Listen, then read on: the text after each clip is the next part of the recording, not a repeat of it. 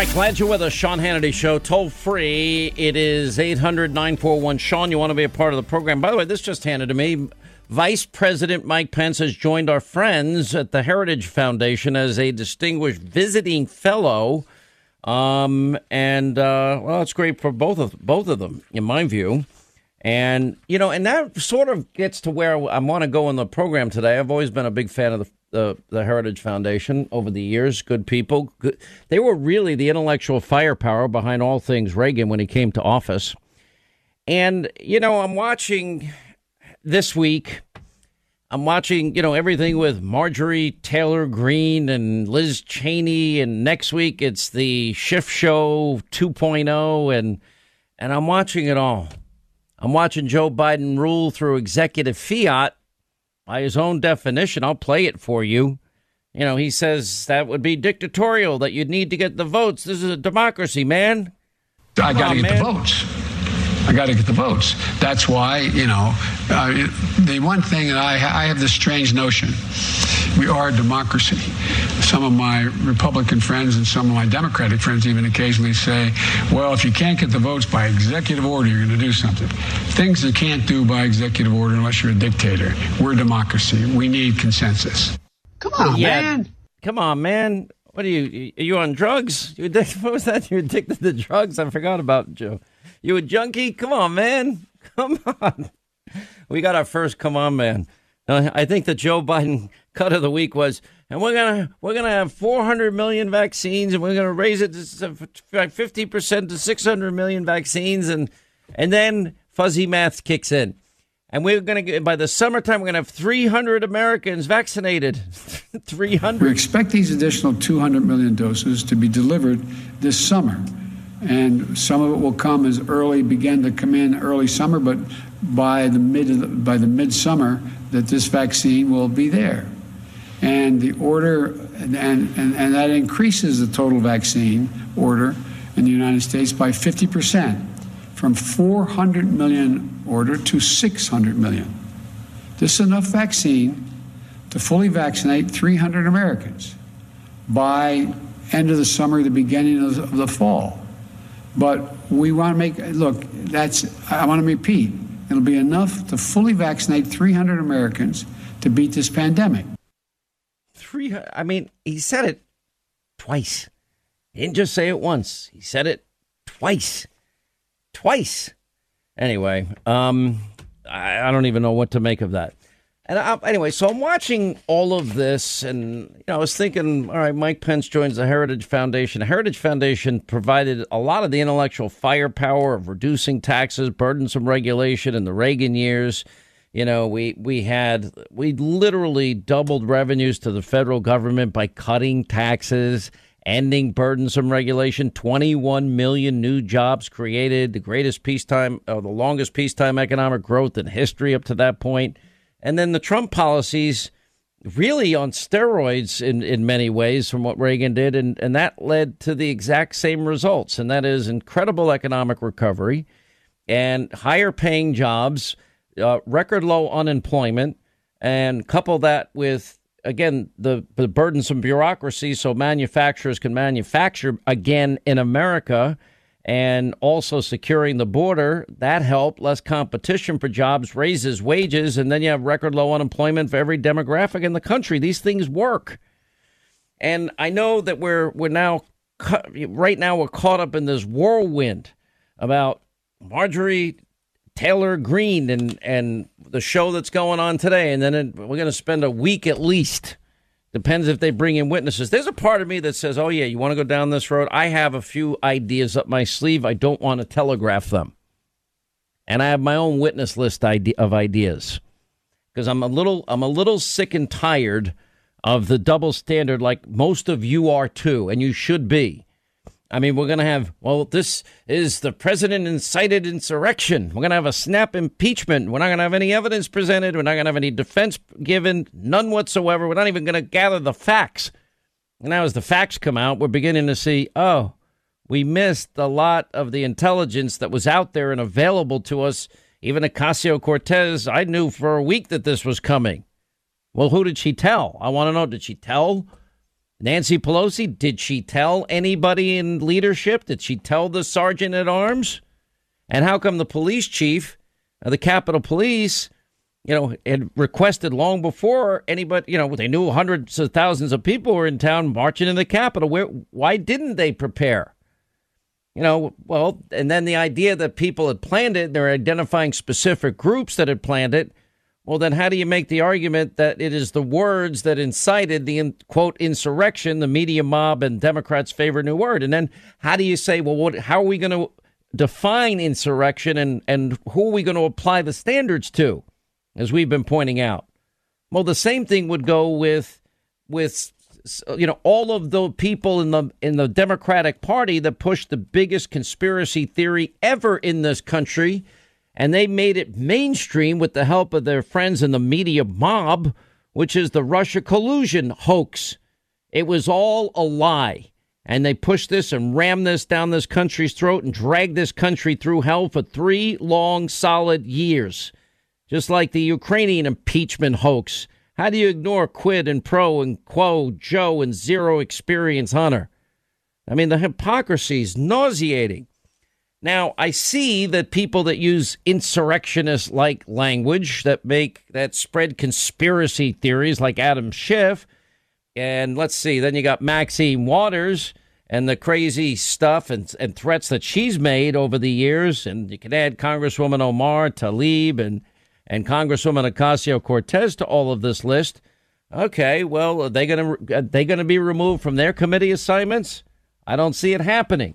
But the president said at the speech on the 6th that, we want you to fight like hell. He also said to march peacefully and patriotically to let your voices be heard. So let's take it all. But there's one standard for Democrats and there's one standard for the rest of the world. And that's how it works. And that's what's sad about all of this. So we're going to go through this. But back to my initial observation about the Heritage Foundation. And that's why I really, when people have views that I don't know why they express them. Now, Marjorie Taylor Greene went out there and she actually told the House today that her statements on things that I mentioned yesterday, I went into some detail, about 9/11 and the plane hitting the Pentagon. Yeah, that happened. And school shootings. Yeah, they're real. And in my humble opinion, even though the kid that somebody said is 17, it doesn't matter. He's still a kid to me. And he still watched, kids in his school die and families lost loved ones. They're real, as she said. And 9/11 happened and she disavowed some of these other things. And I'm just wondering, well, what about all the people that have said all these other incendiary things? How come we don't hold them to the same standard? Because from what I can see is the people in Adam Schiff's district and Nancy Pelosi's district, and the people of Maxine Waters' district, and the people in Congresswoman Tlaib's district, and Congresswoman Omar's district, and AOC's district, they get to decide that they're going to vote people with extreme views back into Congress, and so it should, in the case of Marjorie Taylor Greene, be the people of North Georgia. She did get 74% of the vote. Pretty impressive for any elected official in this day and age. And that's the bottom line. And, she has an opportunity to, she's new. I don't even know anybody that knows her. And I thought it was good. She actually went on the floor and gave a pretty fascinating speech. If you want to take, we'll take some time tonight probably on Hannity and show you some of this. But it all comes down to me to something even more fundamental. So we're going to deal with this today. We're going to deal with the next impeachment shift show next week. And they're going to get into the last digs to hurt Donald Trump. And for me, conservatism is pretty simple. I don't want to make this any more complicated than it is. And the reason that Reagan was successful, if there's in modern day, if there's 3 movements, 3 moments for the conservative movement, and I'm a conservative, I'm an America First conservative. The first would be Reagan. And Reagan proved through his economic policies and peace through strength that not only can he keep the world safer, but also he can spur economic growth and an explosion of economic activity by using limited government policies of low taxation and limiting the bureaucracy. And Trump did the same thing. And Newt, in the contract with America, they did the same thing. They actually even balanced the budget for a couple of years, if you can believe it. And we saw nothing but record low unemployment for all these different demographics. So what is conservatism for me? It's not complicated for me. And that's why, you know, we get lost in the weeds of what maybe some people want to talk about, or what some people might say, or the rage or the agenda of other people. It's not that complicated for me. Because what matters to me is that if we do these simple things, the fundamentals of conservatism, it's going to be better for we, the people.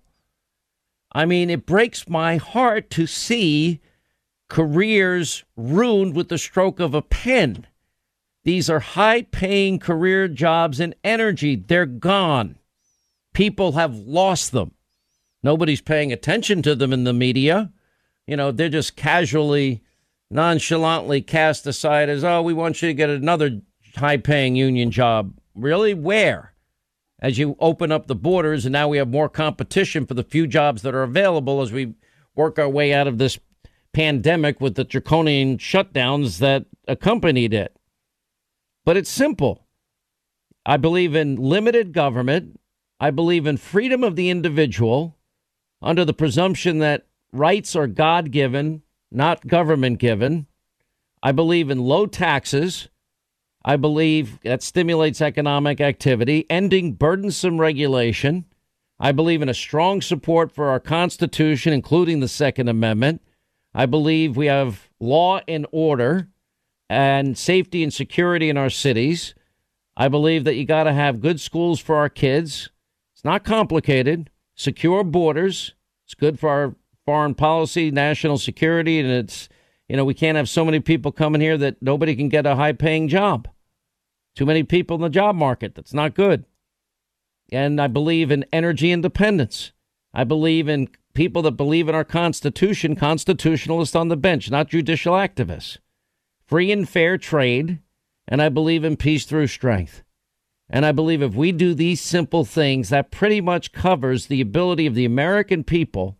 I believe in religious freedom, but that goes with limited government. I believe in, you know, I don't want to get into the rights of I think states at some point begin to make their own decisions. But if a government does those simple fundamental things, stick to the fundamentals, then the lives of all of us are going to be dramatically better. And that's why I hate getting off on into all of these distractions that some other people want to bring in for pure political purposes. Because at the end of the day, it's about the people that don't have radio or TV shows, that do, you know, work hard, play by the rules, pay their taxes, obey the laws, raise their families, and just go out and kill themselves every day, 12, 14, 16 hours. And they want to build a better life for them and their kids and their grandkids. And they want to find whatever makes them happy, where they can make the most money, and everybody provides some goods or services for other people. That's just what life's about. That's it. It doesn't get any more complicated than that. If we do those things, we'll all be better off. I love how the Russia collusion conspiracy theory truthers out there now are saying that they want Donald Trump to testify at their show trial. Why would anybody offer any validity, legitimacy to what was totally, completely unconstitutional? Jamie Raskin, by the way, the guy that is leading this effort for the Democrats, that challenged Trump's win in 2016 himself and in 2017. He should be forced to detail his behavior under oath in person. Sorry, but you haven't figured it out yet. You don't even have jurisdiction in this case. You might want to take note of the fact that the Chief Justice of the U.S. Supreme Court, mentioned in the Constitution as the person to preside over such an impeachment, is not partaking. That's why you've had to enlist somebody who's already come to a full conclusion, Pat Leahy here. What a kangaroo court that is. Anyway, a political ploy on there. If you decline the invitation, we reserve any and all rights, including the right to establish at trial your refusal to testify. Supports a strong adverse inference regarding your actions. The Senate shouldn't even be offering any legitimacy to this 1 week snap impeachment before we found out that, in fact, there had been plotting and scheming and planning behind the scenes, as we now know from Ocasio-Cortez. We now know from FBI investigators. We now know from court documents. And we now have even fake news media mob. They're reporting these things. Yeah, they're saying the same thing. It's a show with a predetermined outcome. Why? Because they'd love to distract all of us and for the longest period of time so they can use executive fiat to bypass Congress completely and always. Why need a second branch of government, right? 25 till the top of the hour, 800-941-SEAN if you want to be a part of the program. Of course, I notice everything, and I just wait, and I usually don't talk about things until we get our own confirmation on issues, and that's just the way the show rolls. We go our independent way, and it certainly has served us well on a lot of issues. Most recently, our 3-year investigation totally vindicated that there was no Trump-Russia collusion and the Ukrainian double standard and the Biden family foreign syndicate. Yeah, that's all been borne out to be true, too. Just like, Ferguson, and just like Baltimore, and just like UVA, and just like, a bunch of other places, Duke Lacrosse. You know, we get to be right a lot when the media is wrong. So I've seen there was a trending moment. It started yesterday. And people sending me stuff all day long, so I'm looking at whatever's there. Sweet baby James is sending me stuff every second of every day, and I'm just looking. Anyway, so one of the things that led to a trend on Twitter, hashtag Alexandria Ocasio-Smollett, was appearing all over social media as details emerged that she may have, keywords here, exaggerated the extent of her trauma at the Capitol riot, given that she was, what they're saying is what may not have been at the site of the siege, but in an office building nearby. Now, some of these office buildings are connected. In other words, the Capitol building's connected to other buildings. There's a whole underground railroad there. Like, for example, offices can be located like hers is in the Cannon building. And apparently, according to reports, she may have been there when the rioters stormed the building or stormed the Capitol. I think she said she was in the bathroom there. That building is part of the overall Capitol complex, but it's not within the Capitol building itself. And we know that that's in some cases like far as 10 minutes away from where the Congresswoman's office may be.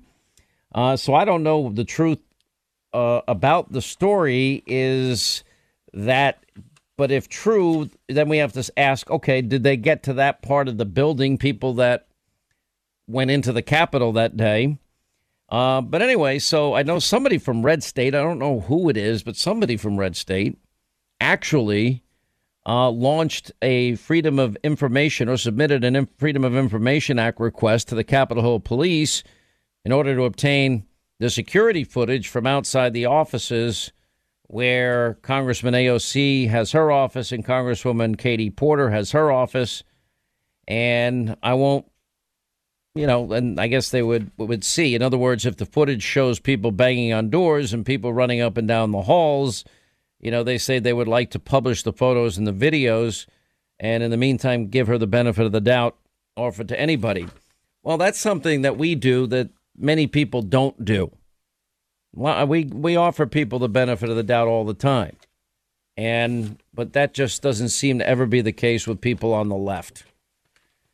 It's rough. How do you we living in an environment where we're bypassing an entire branch of government. We're using a third branch of government for judicial activism as often as you possibly can. And then Republicans, where do they find themselves? Constantly on defense. And Democrats, they don't skip a beat.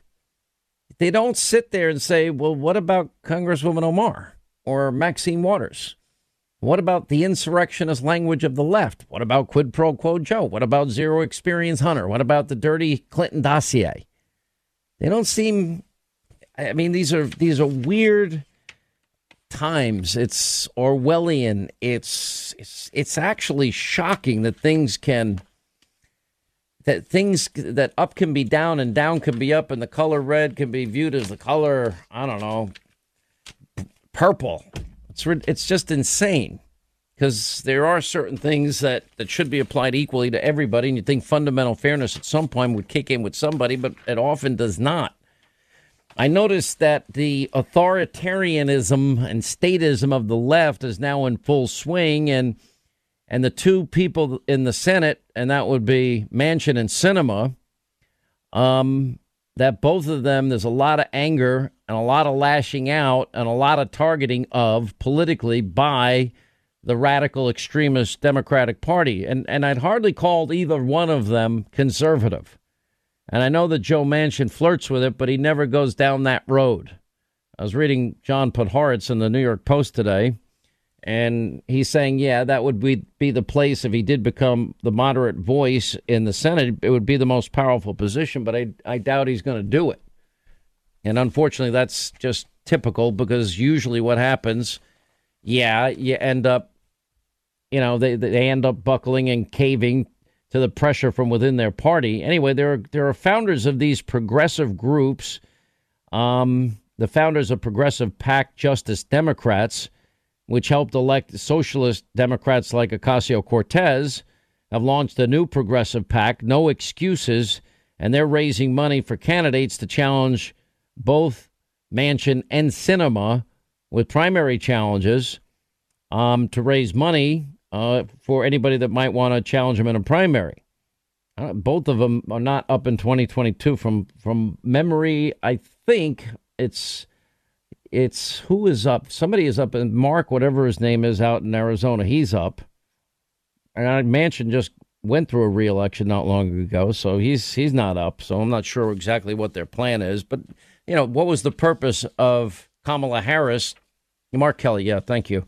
What was the purpose of Kamala Harris speaking to local media in Arizona and West Virginia? Anyway, so we're going to watch this AOC backlash, and I guess if they Freedom of Information Act, that information becomes available. I don't like to rush to judgment. I'm watching. I'm paying close attention. It's not, because it's gotten so loud and started trending, I figured I'd make you aware that it's going on. Because remember, the claim was Senator Cruz almost had her murdered. Senator Cruz was calling for an election audit. That's it. That's all he was doing. Same thing Democrats have done in past elections.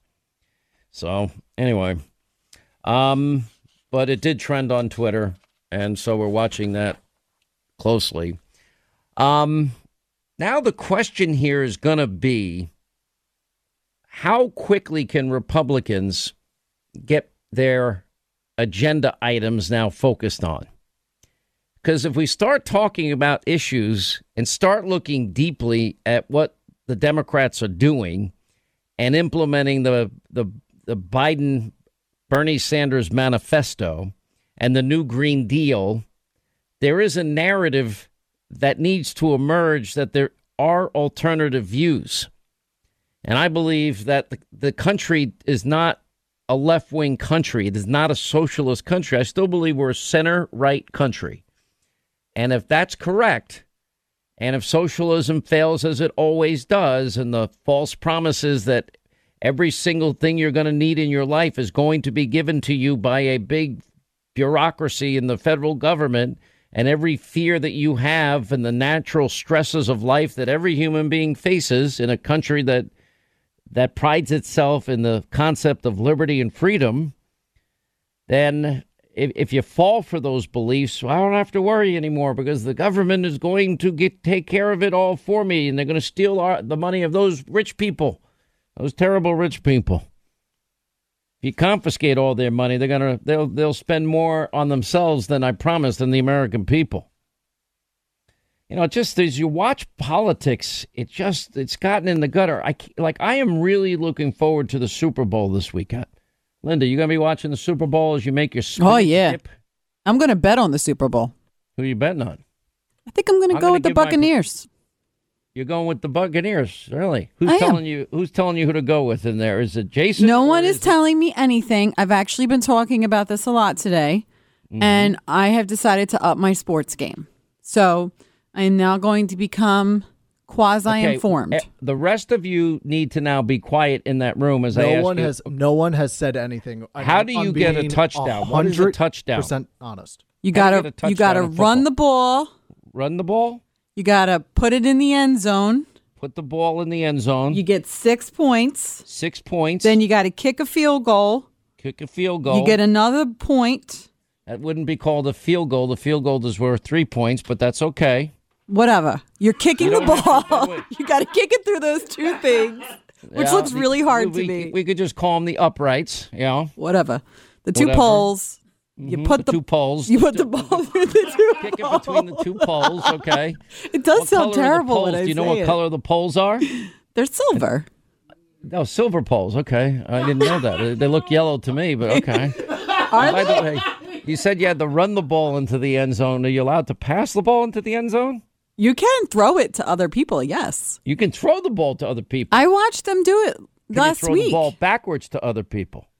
How can you throw the ball backwards? And You have to laterally be looking at backwards. where you're going to throw the ball. Then you throw it behind You their could head. throw a lateral pass. You could pitch it backwards. I mean, whatever way their body wants to move. That's the way they can throw a ball. You can flea flicker. You can hand it to wherever anybody wants to go. Now, if you catch the ball in the end zone, is there any rules governing that, or as long as you're in, any rules governing? I just any started boundaries? learning. I think this is a little bit in depth for me. This is a little too in depth for you. Okay. The most important part for me is that there's a fair. She has like multiple master's degrees, and it's But they're like, not in sports. So the point is, It's like I'm watching the movie Clueless for 5 minutes. no, Go just ahead. let me tell you something, okay? I am not clueless. I'm a little bit. I'm struggling in sports. I'm trying, but my son loves football, so he loves watching it, and he asks me questions, and I'm like, oh, I don't know the answers to these questions. I really need to figure it out. So I'm You can learning. always call Uncle Sean, and I'll tell him. No, I'm not calling you.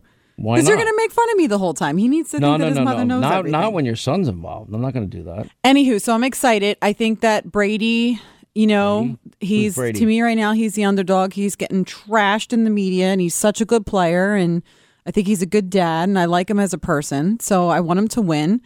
Although I think Mahomes a great player. So, it's going to be, I think it's going to be tight. Andy Reid's from Philly. So, I got to love him a little bit there. And I just think he's a lovable guy. And he always has his wife with him on the field, which is very sweet.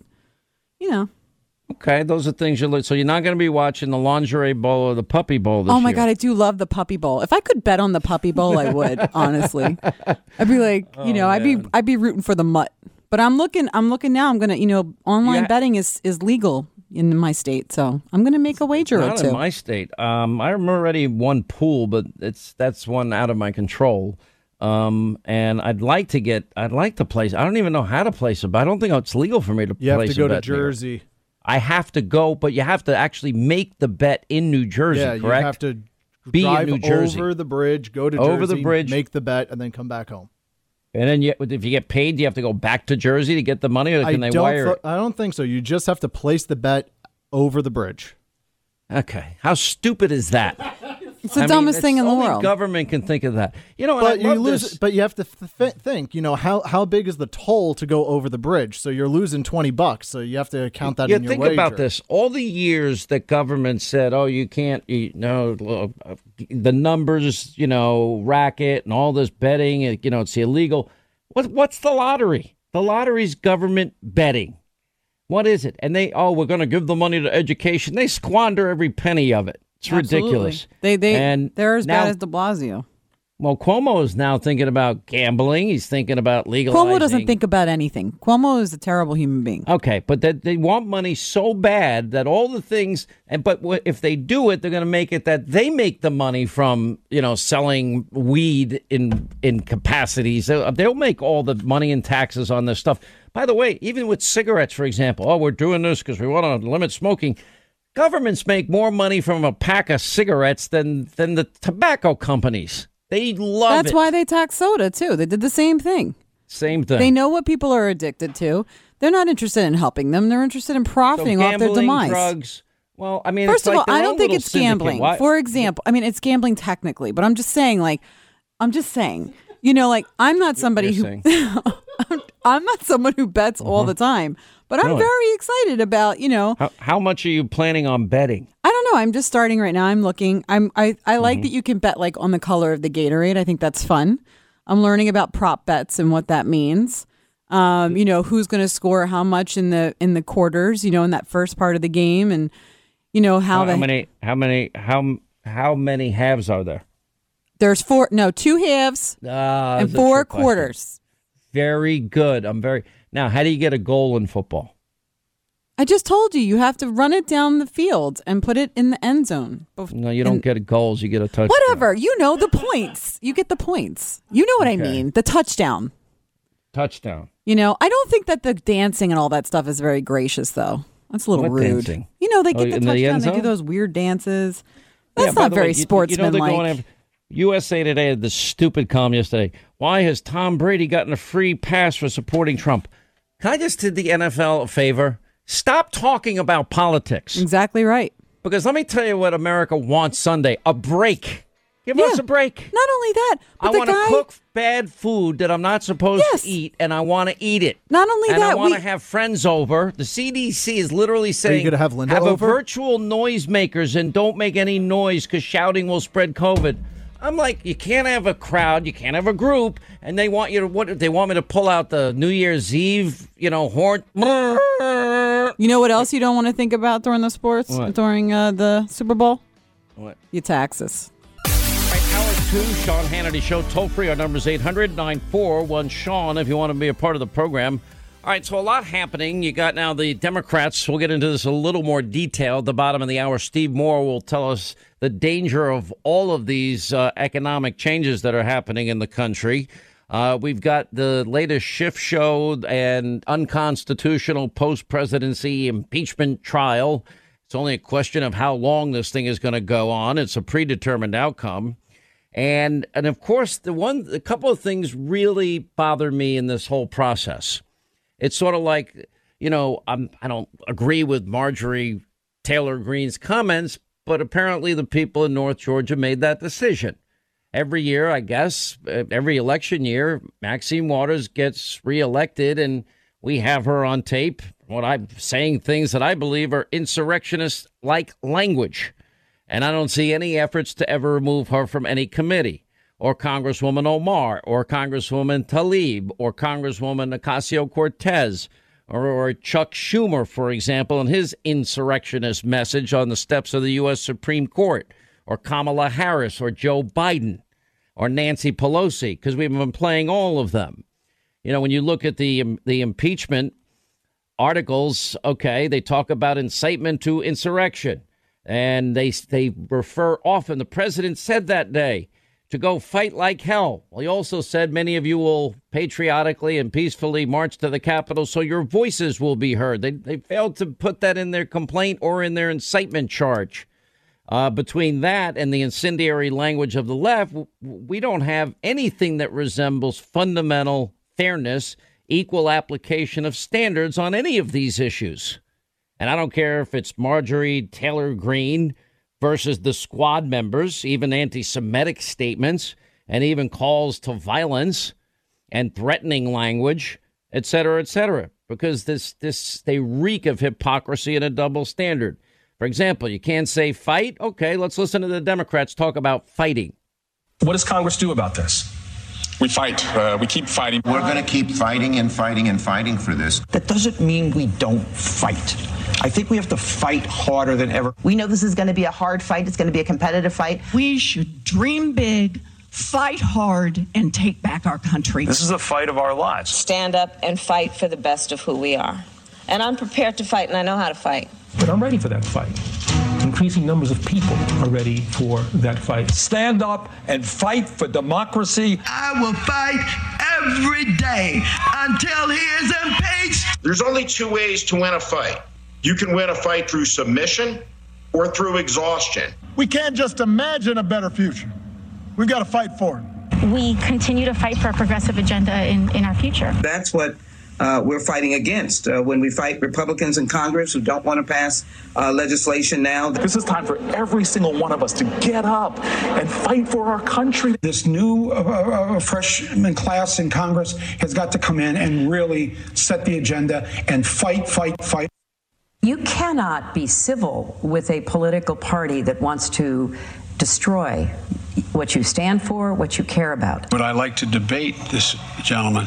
And I said, no. I said, if we were in high school, I'd take him behind the gym and beat the hell out of him. You got to be ready to take a punch. You got to be ready to throw a punch. You get out and you create a crowd. And you push back on them. And you tell them they're not welcome. Everyone should take note of that on both levels, that they're not going to let up, and they should not. I want to tell you, Gorsuch, I want to tell you, Kavanaugh, you have released the whirlwind, and you will pay the price. You won't know what hit you. Get up in the face of some Congress people. It does you any good running away from Donald Trump. I think you need to go back and punch him in the face. I know that everyone here will soon be marching over to the Capitol building to peacefully and patriotically make your voices heard.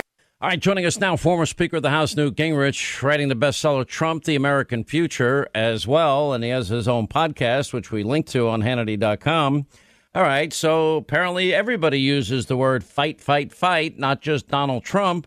And apparently, if we're going to define insurrection as marching peacefully and patriotically to let your voices be heard, well, I would say all these Democrats we keep playing are they are far more guilty of insurrection than Donald Trump. Of course. And remember, this is a standard behavior from people who've read, Rules for Radicals. Do what you're doing and then blame your opponent for the same thing. So you have these people who have been lying, who have been, starting with Madonna saying that she dreamed of the White House burning down with the Trump. No, she dreams. Let's get that right. She dreams an awful lot about blowing up the White House. Blowing up the White House. I apologize. Thank you for correcting me. Just want to be specific. Yeah, and that was the day after he was sworn in. So it has been going on for 4 years. But what we're faced with here is not justice. It's not a legal structure. What we're faced with is a system of political destruction that is deliberate, that is totally outside the American system, totally against the rules of how we operate, and the Democrats clearly don't care.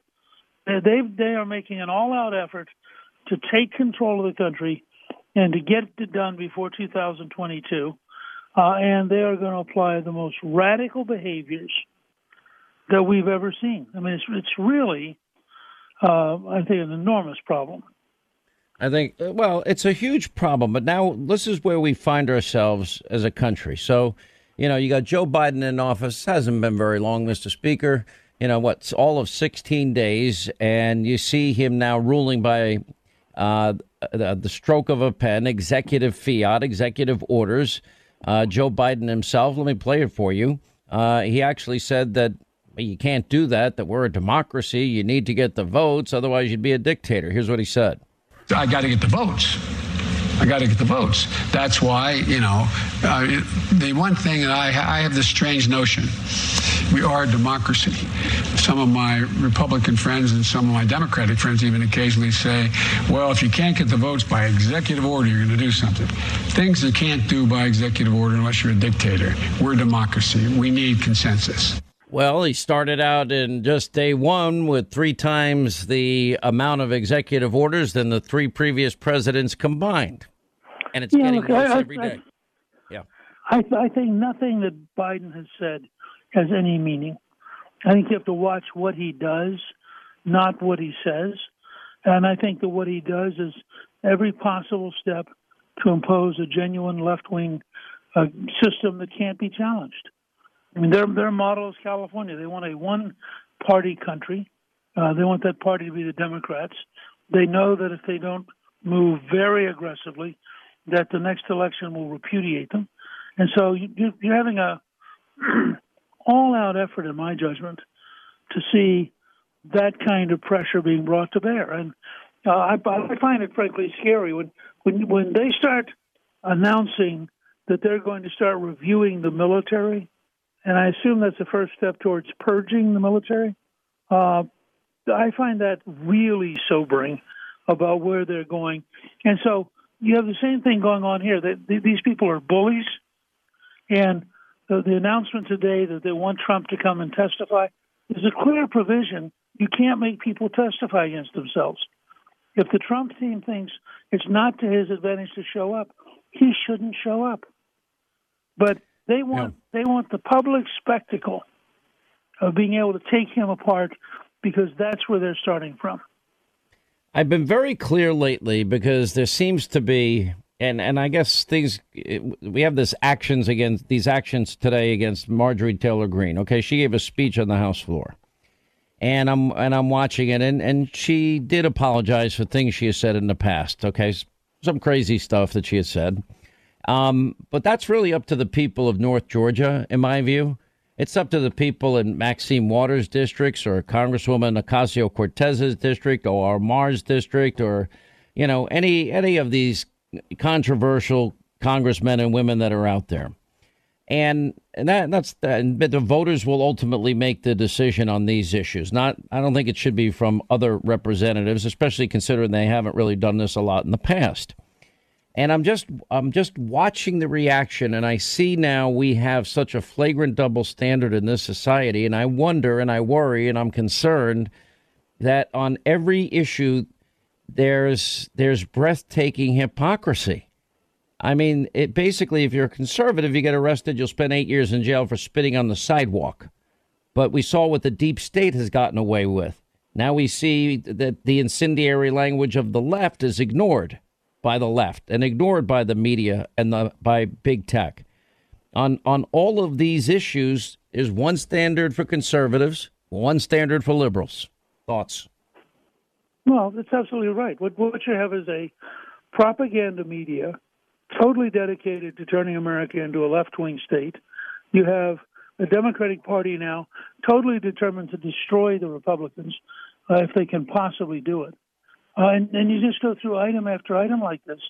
And I think it's very important people get out of their heads this idea of fairness. There is no fairness. We are in the middle of a deliberate effort by left-wing totalitarians to take over the country, to do whatever they have to do to drive us out of power, to chase down every one of our people and make it expensive to have been for us. And us is not just Trump. I mean, they are amazingly aggressive. And frankly, they're also destroying things that they're not. They will look back and realize the danger that they're going to be in, because if you think about it for a second, this year they happen to have a majority. It's a very small majority. It's 5 votes. What happens if, as is very likely, we take control in the next election in the House? At that point, I think the Republicans should require every single Democrat to come in front of the Republican steering committee in order to get their committee assignments, and just say, you started down this road. This is the game you wanted to play, and now you're going to pay the cost of that game. We'd never do it, though. Isn't, to me, I look at the 3 legs of modern conservatism, and you're one of them. The contract with America, Reagan's one of them. The Trump election and presidency, which is consequential, is one of them. It's simple, Mr. Speaker. Cut taxes, more liberty, more freedom, and the burdensome bureaucracy. Conservative constitutionalists on the bench. Secure borders, energy independence. We support, love our Constitution and our Second Amendment. Then free and fair trade and peace through strength. And I think I've pretty much covered most of what matters to me and works for the country. Right. And that makes us radically different from the people on the left who want to acquire power, take away your freedoms, dictate to you what you're allowed to say, and basically reorganize the entire country around their values and their power structure. Doug in North Carolina. What's up, Doug? How are you? Glad you called, sir. I'm doing well, thank you. I was wondering, now that the Chief Justice has decided he's not going to be involved in this trial in the Senate, and Patrick Leahy's decided to step in and be the chair of this. Most any commission or trial that I've ever experienced, whoever's presiding over that wouldn't necessarily have a vote in it. And I'm just wondering how Leahy can, in the past couple of weeks, be on record as accusing Trump of inciting an insurrection and then preside over what is essentially going to be a trial in the Senate. He's already determined. He's already determined that Trump's guilty. How could he be the judge of anything involving this case? It just is insanity to me, right? And does he get to vote as a senator once he's presided over the trial? I mean, that doesn't make any sense to me. And you know, thankfully I haven't been in front of a lot of judges, but I wouldn't want to have the judge, jury, and executioner all be the same guy. Yeah, look, and it makes it more of a farce every day. I mean, some people saying, well, they want to call Trump as a witness. Okay, what they want is more theater. They want a bigger show. And I don't think the president's lawyers would want him to do that, and nor do I think he'd ever go. Why should he validate what they're doing? The Senate shouldn't be validating what they're doing. Nobody should be validating and legitimizing this. You know, there was no witnesses, no evidence, no hearings, nothing. That's at snap impeachment before we found out, oh, a lot of this was pre-planned and it was not words that incited these people after all. Although, you know, some might have gotten caught up in it. All right. Anyway, I appreciate your observation. You know what? You make too much sense for Washington, Doug. That's why you're probably smartly living in North Carolina. All right, quick break. We'll come back. Steve Moore weighs in on this massive spending for this COVID relief package, the impact it'll have, the use of reconciliation and executive orders, and bypassing one entire branch of government. Next. All right, 25 to the top of the hour, 800-941-SEAN. You want to be a part of the program.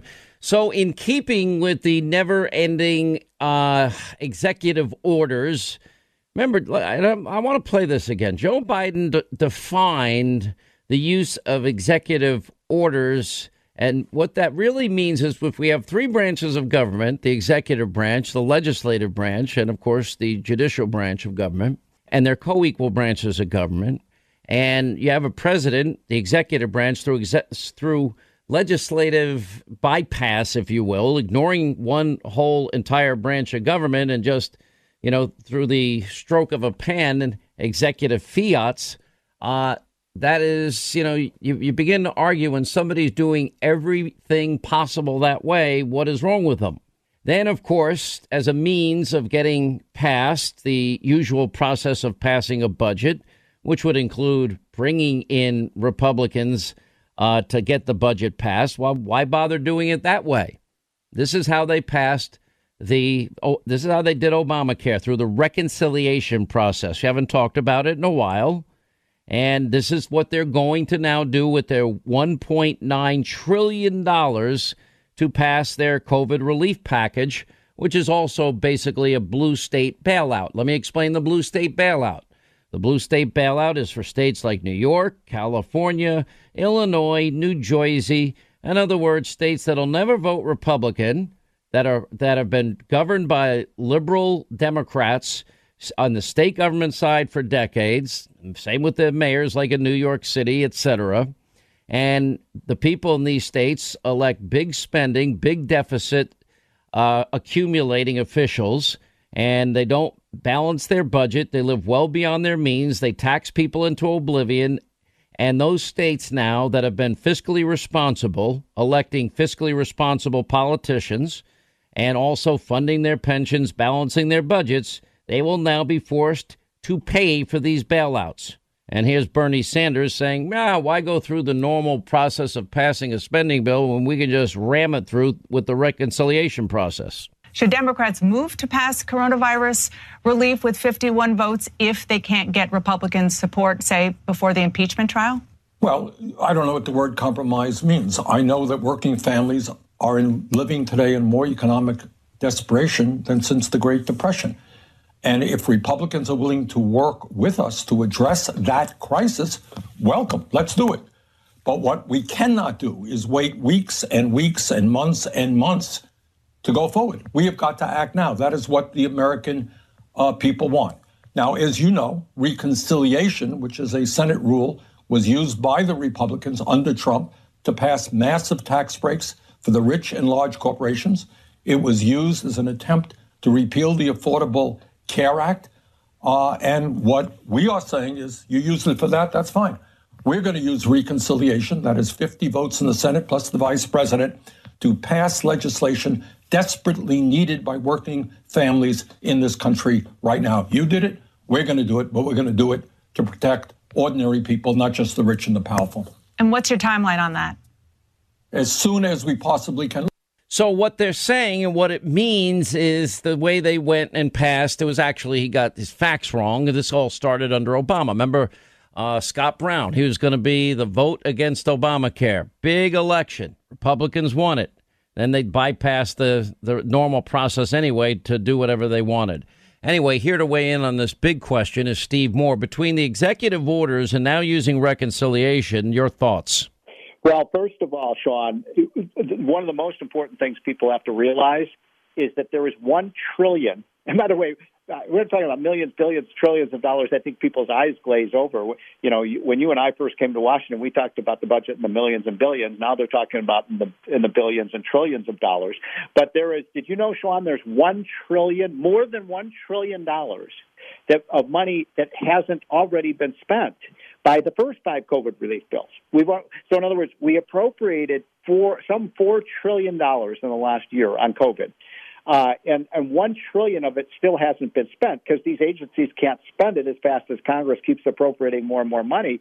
And we just passed a bill, as you know, Sean, in the final days of the Trump administration, appropriating $900 billion. And now the Democrats want to spend another $1.9 trillion when they haven't even spent $1 trillion of it. What I really want to ask you, and I want people to understand now, because you're right about the $900 million that is remaining that has yet to be distributed. And by the way, how ridiculous is it that I got 2 $600 checks? Did you get any of those checks? No, I didn't get a check. My wife didn't get a check. And I told my guy, I mailed it to my guy. I said, whatever we do, don't cash this stupid check. I don't want their $600. I don't think I don't deserve to get $600. It should go to Americans that are in need of $600. And they're not even apparently going to even means test this, or they weren't up until yesterday. I think they finally considered it for the first time. So here's my big question. This is the big question I want you to answer. Okay, we showed that conservatism works, cutting taxes, ending the bureaucracy, pursuing energy independence, securing our border, increasing wages for all demographic groups in America. All of that worked under Donald Trump's policies. Yes. Now we're reversing all of it. Take your time in your answer. How does this end? You know, I was honored to serve as an economic advisor to Donald Trump, and we put together the tax cut and the deregulation and the pro-America energy policies, the kind of things you talk about every day on your show. And the left, remember what they said back in 2016 and 17? They said it would never work. Remember, they said, Paul Krugman said it would cause a second Great Depression if we did all these things. Well, we did it. We did the scientific experiment, and we had the best economy in American history. We had the lowest poverty rate in the history of the United States, not just for all Americans, but for minorities. Think about that. A smaller percentage of Americans were poor during Donald Trump's first 3 years in office than any other time in the history of the United States. We had the biggest wage gains in 20 years. We had income gains for the middle class, median family income, the people that Bernie Sanders was just talking about. The median family income went up to $6,000 in 3 years under Donald Trump. The numbers went up only about $3,000 in 8 years under Obama. We had the lowest unemployment rate ever. We had a booming stock market. I could go on and on and on. The point is, we had the best. Trump was right. We did have about the best economy ever. And now you're right. We twisted the dials in the right direction for growth, and we got it. And now what Biden is doing is we're just going to repeal all of that. And I got to tell you, Sean, that's not going to have a happy ending. We go back to massive spending, massive borrowing, massive tax increases, the reduction in American energy. You know, I have a great statistic for you, Sean. Do you know how much oil the United States imported from Saudi Arabia in the month of January? I do. Zero. Isn't that amazing? It's amazing. By the way, forget America first. This is America last. This is make Russia rich again, make Iran rich again, China rich again, and Middle Eastern countries that hate us rich again. Exactly. For example, the tax cuts we did, what we did was we cut tax rates on American companies, and we did it unapologetically. Why did we do that? Because jobs come from businesses, and we wanted American businesses to be the most competitive in the world. And all of a sudden, we started sucking capital back from all of these countries like China and Japan and Russia and Mexico. It all came back to the United States. As Trump said, first time we actually had factories leaving Mexico and coming to Michigan rather than the opposite. And I fear that we're going to make America a very uncompetitive place. And you're right, the Chinese, the Saudis, and the Russians are going to greatly benefit from this. If you look at the record low unemployment for every specific demographic in this country, which happened, and we had record after record after record set by Donald Trump, you add now amnesty to 11 plus million people, open borders, that's also happening. Loss of high-paying career jobs in the energy sector. Then you add the economic burden to business of regulation, which will push manufacturing again away from America, like during the Biden-Obama years, increasing the federal minimum wage, increasing paid family medical leave, repealing right-to-work laws, literally, opposing the border wall, education. We're going to pay for education for illegal immigrants, less money for American children, Medicare for all, add that to it, and this Green New Deal with a price tag, up and around the $10 trillion range.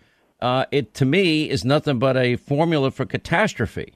You would think so, and I think it is a recipe for catastrophe. What Joe Biden has going for him is exactly the opposite of what he's saying, which is that Donald Trump has teed up this economy. I mean, once we get this vaccine out there, if we were just to keep the taxes low, get the regulations out of the way, continue to produce American energy, I mean, we'd see an explosion in growth in 2021. And even if Biden screws everything up this year, because you saw the unemployment numbers came out this morning, declining number of people getting unemployment benefits because the economy is getting healthier.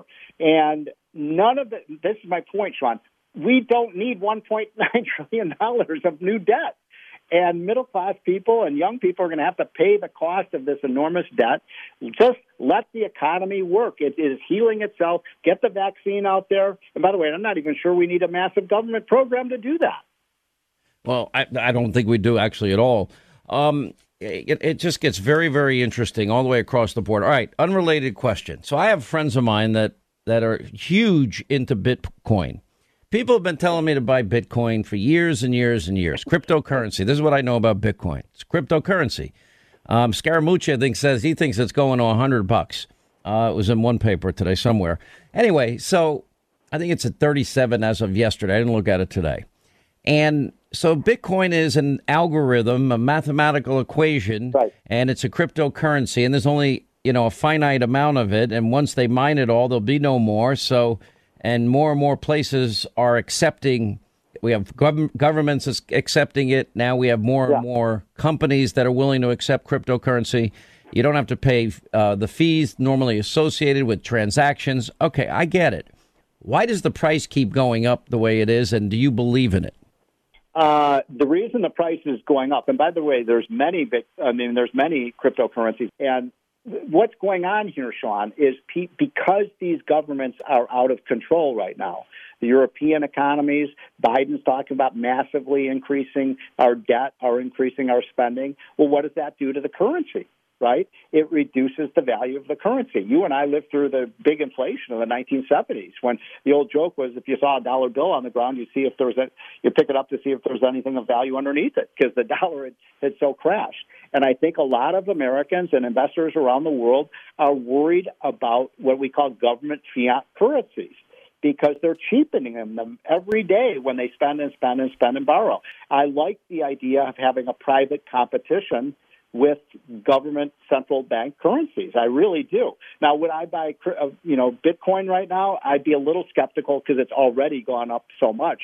And I'm not going to give a recommendation one way or the other, but it is a good thing because these central Can I ask you personally, as a private citizen, did you buy any? No, I don't own Bitcoin. I'm worried about it. I think one thing people have to understand is as much as we have debauched our currency, it is still the single best asset to own because it has something that no private currency, Bitcoin or any other has, which has the full faith and credit of the United States government behind it. And you're taking a risk if you buy a Bitcoin because there's nothing that stands behind it. And that's my recommendation. Why you mentioned these other cryptocurrencies coming online? Why do you think they may do well? Because we're moving into a digital age right now, and for making transactions, more and more of what we do is with credit cards and with digital transactions. The need for paper currency is declining all the time, and so the other thing people like about cryptocurrencies is privacy. Privacy. I don't want the government to know every transaction I make. And this is a way of, being able to. And I think in the past, anybody that was using it early was looked upon as suspect. But I think it's more mainstream now, right? I agree with you. It's not. People say, the government says, we can't have cryptocurrencies because it's drug dealers and so on. But no, there are very many reasons why an honest business would want not to have government officials know every transaction they're making. Yeah. All right. Steve Moore, always love having you on the program. Thank you for being with us. His book, by the way, Trumponomics, Inside the America First Plan to Revive Our Economy. Right, when we come back, a news roundup, information overload hour, we'll get to your calls. One thing I meant to ask Steve about this. Now Romney's proposing a $350 monthly child allowance to replace current assistance.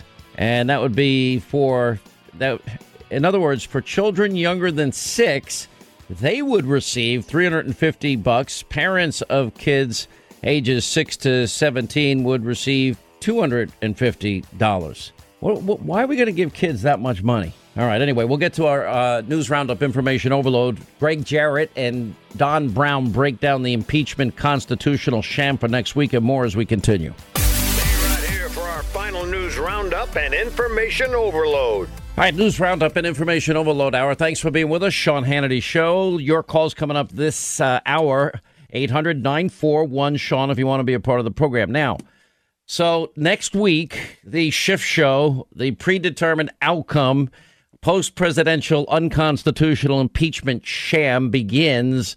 And there have been talk, maybe we'll have censure, but considering we already know 45 Republicans are not going to go along with what they deem as unconstitutional.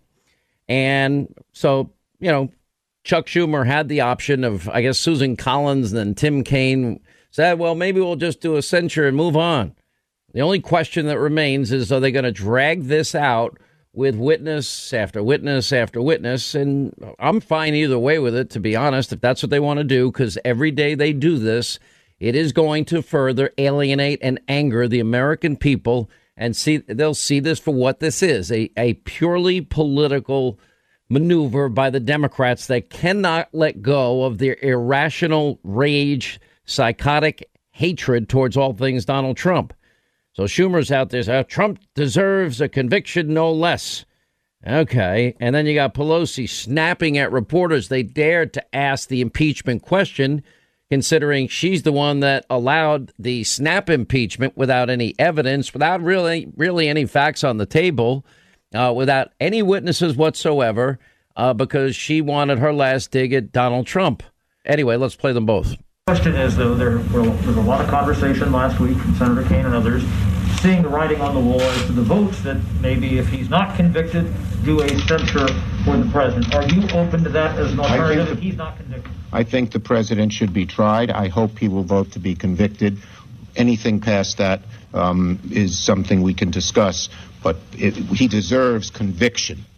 As far as the impeachment trial is concerned, Senator Graham said that if the Democrats call any witness, that they'll be prepared, the Republicans will be prepared to call in the FBI and, quote, tell us about people who acted with the security footprint at the Capitol. What's your response? Members threaten the safety of other members, we'd be the first ones to take them off of the committee. That's it. Thank you. I can't answer that question whatsoever because I have no idea what the right answer is. Anyway, here to weigh in on the legal aspect of this, we got Greg Jarrett. He's the host of his new podcast, The Brief, 2 New York Times #1 bestsellers, The Russia Hoax and Witch Hunt. Don Brown, former U.S. Navy JAG officer, and author of the book Travesty of Justice, a bestseller in its own right. Thank you both for being with us. Greg, I know you've been following this. It seems, once you determine it's unconstitutional, it's over, has to be over in the eyes of 45 Republican senators, correct? Oh, you're absolutely right. And you were correct, Sean, to point out that the outcome of the Senate trial was ordained the moment 45 Republicans last week voted to dismiss the case against Trump, because you can't impeach under the Constitution a president who's no longer president. But what I find so contemptible about Nancy Pelosi and her fellow Democrats in voting to impeach without holding a single hearing is that they knew that if they held a hearing, it would be destructive to them. They didn't want to present evidence because they have no credible and incriminating evidence. So they rushed through the impeachment. And now Pelosi demanding, the Senate should do what I didn't do and call witnesses. Fine, I say, let's call Alexandria Ocasio-Cortez, who revealed on Tuesday of this week that she was warned of the violence a week in advance of the riots. And who did she tell? Yeah, how is it possible for Trump to have incited violence, as is claimed in the article of impeachment, if that violence was actually planned before he delivered his speech? And so, that just underscores that this is all about vilifying and destroying Donald Trump. It's an abuse of power by Pelosi and Schumer. And your take, Don Brown? Well, I agree with Greg. They don't want to touch the evidence with a 10-foot pole, not only because you're going to expose what Democrats knew, such as what AOC knew, and not only that, but, Doug Jones is a lot smarter lawyer than I am, but if I'm defending the case, I probably play a montage of all those incendiary comments that Maxine Waters and Kamala Harris and Chuck Schumer have made over the years about getting their faces, go out in the street. I play that and say, what does it mean to incite?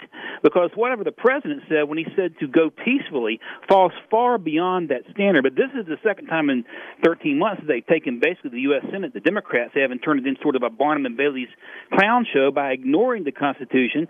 Greg Jarrett had a great op-ed, I'm going to plug it a little bit, yesterday on Fox, in which he calls the Democrats the new patron saints of lost causes.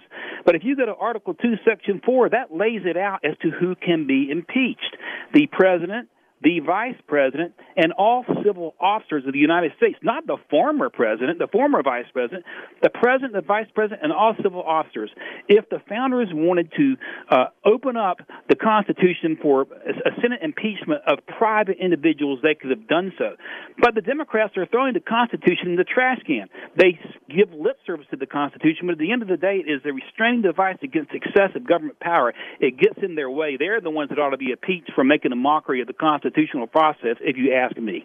I think there are three arguments that are going to be made here. Now, once you win the constitutional argument, you really could just pack up and leave. But I think both of you have touched on the two other arguments that I think are pertinent to the case, considering I've read the entire case that the Democrats are putting forward, and they're going to try and make it as incendiary as possible, and they'll probably slice and dice and edit their words.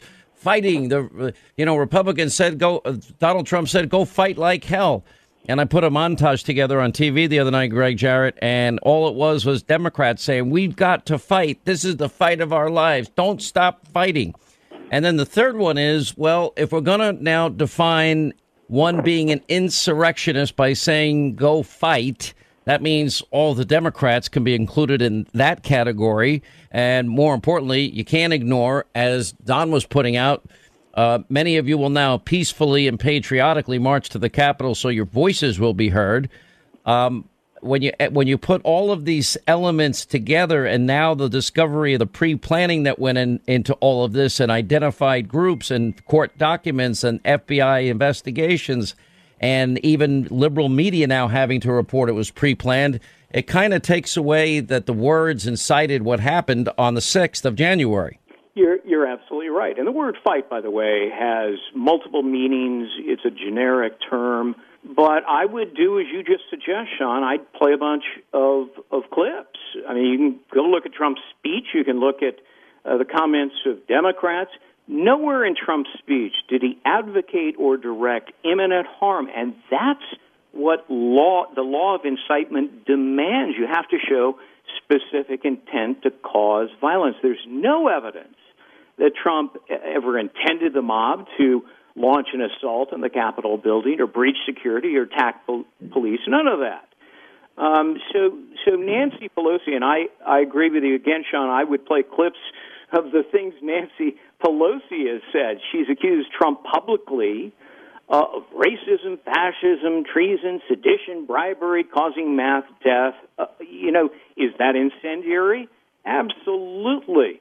And in fact, Trump's words pale in comparison to Pelosi's bombastic rhetoric that, one could equally argue is incitement under their standard. It seems, again, there is a legal definition of this, and Trump's own words, he's telling people that you're going to do the exact opposite of what happened. I like the montage idea. I like the Republicans playing offense. But when you pre-plan an event and you identify specific groups in the Washington Post and fake news, CNN and court documents citing the FBI investigations that are ongoing, conclude can identify the very specific people involved, where the breach took place, the signs that were missed that all of this could possibly happen. We had intelligence apparently leading up to this, as referenced by AOC. And when you put all of this together, Don, and I'm thinking, well, how did they miss this whole thing? And will the Democrats hold the same standards to themselves? And how do Republicans hold them to these same standards? Well, there's a colossal double standard, as you pointed out, increasingly in an accurate manner over the years. They won't hold the standards to themselves. They'll try to play an incendiary montage of the worst that they can find, and then my guess is that if the president's team tries to, put on a montage of Maxine Waters and the speaker herself and the vice president now of some of the incendiary things they said, they're going to try to shut it down as not being relevant. And the other thing they don't want to touch is this, Sean. I touched on this last time you had me on. They don't want to touch on the underlying basis of the claim itself, that the president made false claims of election fraud. They do not want to go there because that's a nuclear hot potato. So there are a number of dangerous, booby traps for the Democrats to step in. But hey, they sort of speak first and ask questions later, and have been very, very reckless in their approach, and I expect this thing to get pitched. But it'll be interesting to see exactly what is allowed in terms of evidence to be placed on by the president's team. Yeah. Moving on to another topic, Hunter Biden is being investigated criminally, as we know, Greg Jarrett. We know that Joe Biden had to, I guess, publicly speak out against his brother, who was getting paid a consultant's fee for some law firm, I think down in Florida, and using video from inauguration day as a means of touting this law firm.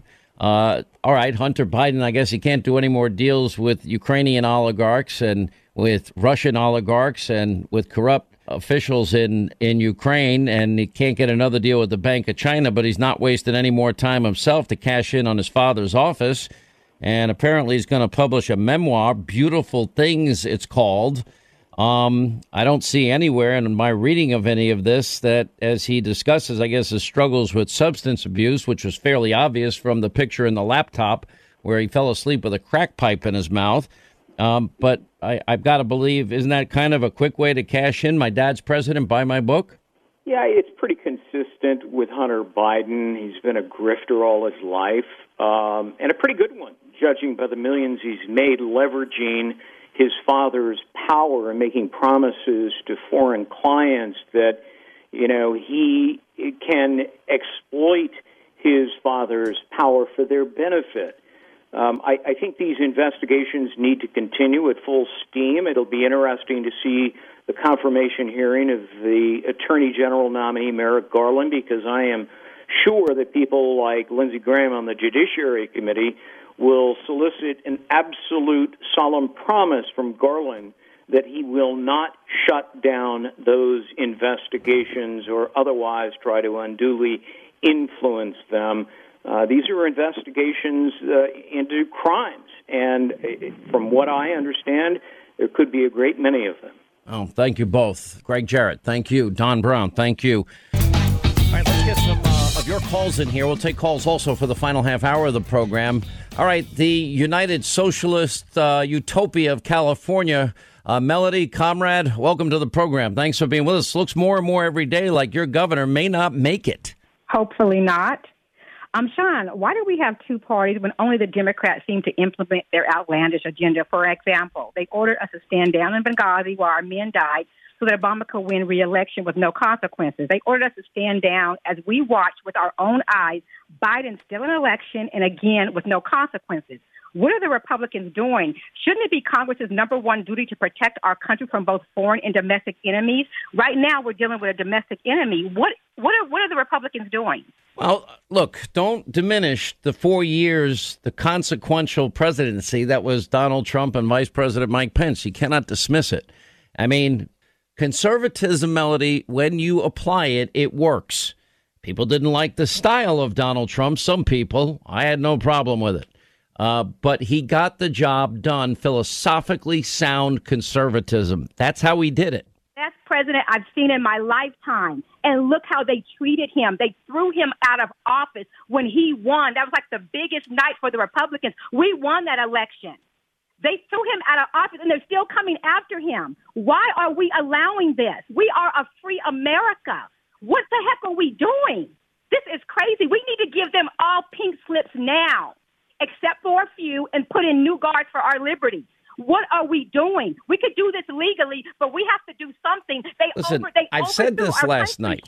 I'm a conservative. My agenda is simple. What I think works for the country, right? One thing they got to add to that is, if laws exist, statutory language exists that observers get to observe vote counting, we've got to enforce it. If a constitution of a state says that you can't have mail-in voting, they have to have a constitutional amendment. Laws that say you can't have mail-in voting in a state and they allow it anyway, you got to get these things straightened out so people will have faith, trust, confidence in elections moving forward. That's got to be a big agenda item, or else, we'll never have confidence in it again, as you're expressing. 800-941-SEAN is our number. We'll continue. All right, 25 till the top of the hour, 800-941-SEAN. You want to be a part of this extravaganza. All right, let's get a lot of calls in this half hour. We'll go to Cullen. He's in Pennsylvania first. Feel sorry for people in the energy field be losing their jobs in Pennsylvania. High-paying career jobs, good people, great Americans, make our lives, they've been saving us all money at the pump and heating. How are you, Cullen? What's going on? Oh, I'm doing great, Sean. Thanks for taking my call. I love the state. My question had to do with, given all the baggage, whether earned or unearned or made up by the media, however it happens to be, that Trump is with him, do you think that ultimately he would be a help or a hindrance to the Republican Party and conservatism as a whole to try to run or influence future elections? I think he's a genuinely a big plus. Look, a lot of things, it's very interesting to me to watch the media because for the most part, by being silenced by the big tech world and not being on Twitter and social media, and the president now certainly he's growing accustomed to his new basically returning to his old life and being uncharacteristically quiet for a little while. It's got everybody wondering, what's he thinking? What's he doing? What's he going to say? When's he going to say it? And I find that part of it amusing. And I think we have the attention spans collectively. They're very short. Let me say it more charitably. We don't have very long attention spans as a country. The news cycles, they go very quickly in this country. And I know because this is what I do every day. And big stories, ones that might have lasted a week, a month, or gone on even longer, can be over in a 24-hour, 48-hour, 72-hour cycle. And because we're getting hit with so much information at once. And so I think that we're going to go through the shift show. I'm not really going to be too worked up about next week because it's a predetermined outcome and Democrats acting mad and feigning their outrage and their anger and blame. And and they're going to rage away. And the American people have seen all of this now for 5 straight years. I think there's going to be a collective sigh and rolling of eyes, and people have moved on. Now, when Donald Trump reemerges, I think in many ways the agenda that he proved can be successful is going to be in the forefront. You add to that, probably we got to make sure that laws are followed and constitutions are followed in states and so on and so forth. And we see Pennsylvania, Georgia, Arizona now looking to make the appropriate change to instill more confidence in our election systems. And other states need to follow suit. So I think that's a key component, or I worry that if the Democrats get their wish with no voter ID ever of any kind, no signature verification of any kind, all mail-in ballots, that it would lend itself, as the New York Times told us, to much higher rates of fraud. I'm just quoting them. So I think he's going to come back, and we'll see what he has to say. Would Donald Trump come back again? Well, he wrote The Art of the Deal, and Cullen, people forget, he wrote another book, The Art of the Comeback. Why wouldn't he come back? I think his policies are something that a lot of people, even middle of the ground people, really agree with. They're incredibly popular. I think sometimes just a mixture between media bias against him, which has been absolutely absurd, obviously, and let's face it, his own mouth sometimes get him in so much trouble that there's just so many people who hate him so much. And so I'm just worried about him possibly being this big, easy target going forward. He's definitely a lightning rod, but also people appreciate the fact. Look, what he did was take the conservative agenda and it got jacked up on human growth hormone and steroids, in the sense that he took it and he went and he took the fight to the swamp and the sewer, and he went in as a disruptor and he left as a disruptor. He went in as an iconoclast and he left as one. And the American people knew what they were doing in 2016, and he ended up getting, 12 million more votes in 2020. That doesn't normally happen. So I think that people like the fact that he kept his promises. We've gone up and down that checklist how many times. And he's also proven that the agenda works. And the one major mass criticism is stylistically, some people are turned off by it. I'm not. And I think a lot of people were feigning being outraged about it. But, 2 months from now, I'm telling you right now, the mob and the media, they're missing him. They want to hear from him. They want to be mad at him. It's like their drug, and they're going through withdrawals. Thank you, Colin. Let's say hi to Wendy is in Idaho. Hey, Wendy, how are you? Glad you called. Mass immigration into Idaho. I noticed you're getting a lot of new people moving into your state. Oh, boy, howdy, including us. Oh, congratulations. Where'd you go? Where'd you move from? California. Mm-hmm. How much money are you saving just by moving there? Quite a bit, as well as peace of mind. I get it. No more. You don't have to listen to traffic reports every 2 minutes on every station. Go ahead. Oh, and we get waved at with all 5 fingers. Exactly. What's going on today? What's happening in your world? Well, I am so happy to hear that you are strongly pushing how hypocritical the Democrats are in spewing such hatred. But where my anger and frustration lies, Sean, is with McCarthy and McConnell.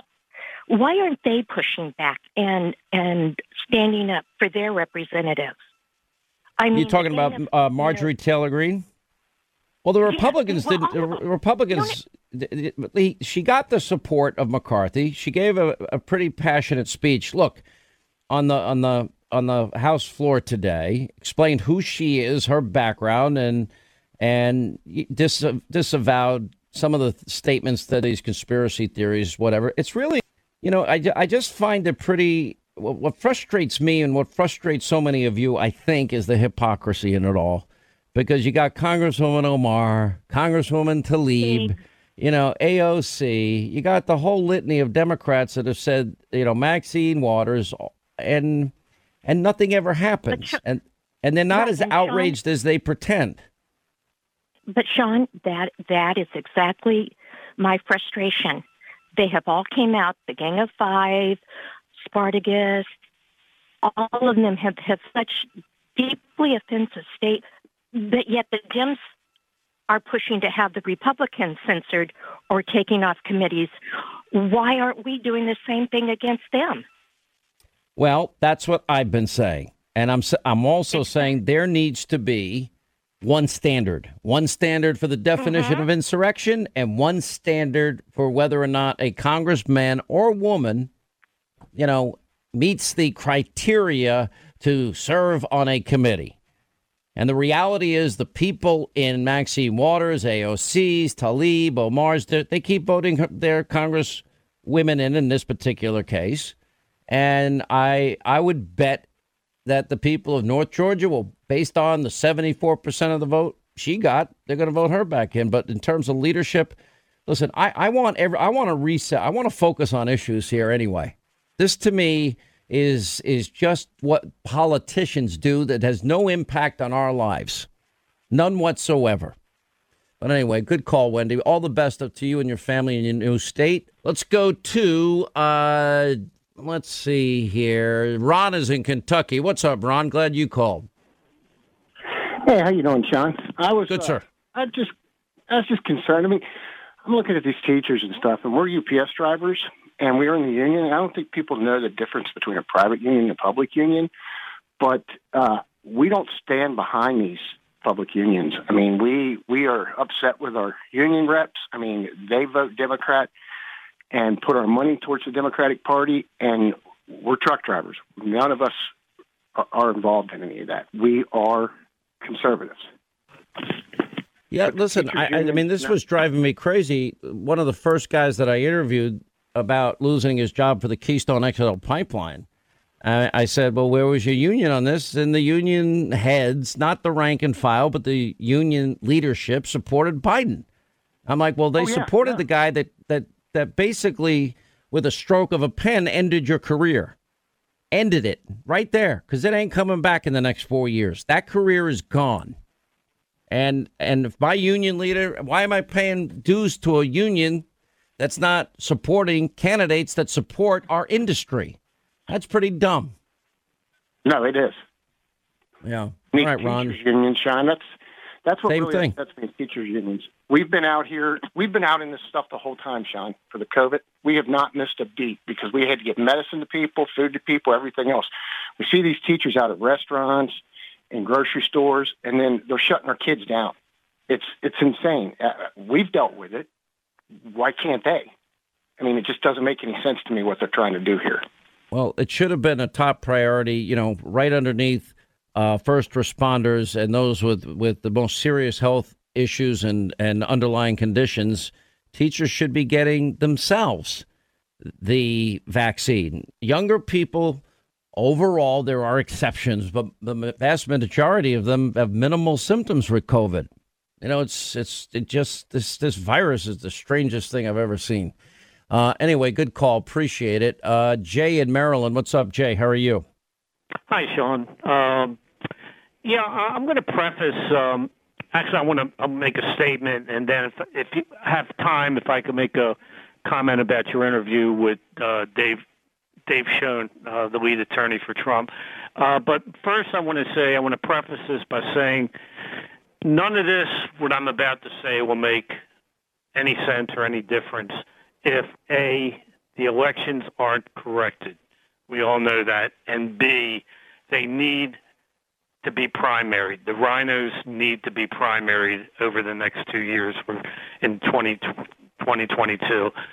So what I'm going to say is something occurred to me that I would have loved Trump to have been elected last November. But then I started thinking, maybe it's a good thing that he wasn't in this sense. He would not have the Senate. He would not have the House. He would be subjected to the same stuff he went through from 2018 on and probably the last 4 years in total. So now he can come back And the way the country is situated right now with his backers, that if he gets to 2024, there's a really good chance he would have both the House and the Senate, in which case he can finally get his America First agenda through. It would have been virtually impossible if he had won the November 3rd election, which he should have. Look, elections have consequences. You're right on, we partisan observers have got to be able to observe. You got to have that. Mail-in ballot, you got to have voter ID. You got to have signature verification. You got to have very stringent controls as it relates to any type of mail-in balloting. I don't think these elections need to go on in perpetuity the way some states are doing it either. We know that we can do this right. Florida is a great case in point with problems in 2020 and 2016, but those were resolved by 2020. We can fix things. We can send people to the moon and bring them home if that's what we choose to do. Whether it's a good thing, I just see socialism for what it is, and I see it as extraordinarily damaging. And I see that these policies ultimately will fail. Steve Moore earlier today was dead on accurate that Joe Biden was handed an opportunity here to really do a lot of good for the country with a good economy, and he was handed the vaccines. He's in a good spot. Now, all his actions, unfortunately, are going to take away all the progress we've made in the last 4 years. It's unfortunate. Mitigating as much as we can by having men and women, battle in the arena of ideas and winning with conservative views is the antidote. Anyway, appreciate the call. That's going to wrap things up for today. Let not your heart be troubled. Hannity, 9 Eastern. We hope you'll set your DVR, and we're loaded up tonight. Is AOC, apparently some are saying, well, was she really in as much danger as she's claiming? Anyway, Congresswoman Nancy Mace, her office is 2 doors down from AOC. We'll give you a little view of the Capitol. There's a Freedom of Information Act request. Congressman Jim Jordan, Dan Bongino joins us, Senator Josh Hawley, and Dana Lash, 9 Eastern. Set your DVR. Hannity, Fox News, thanks for being with us. See you tonight back here tomorrow.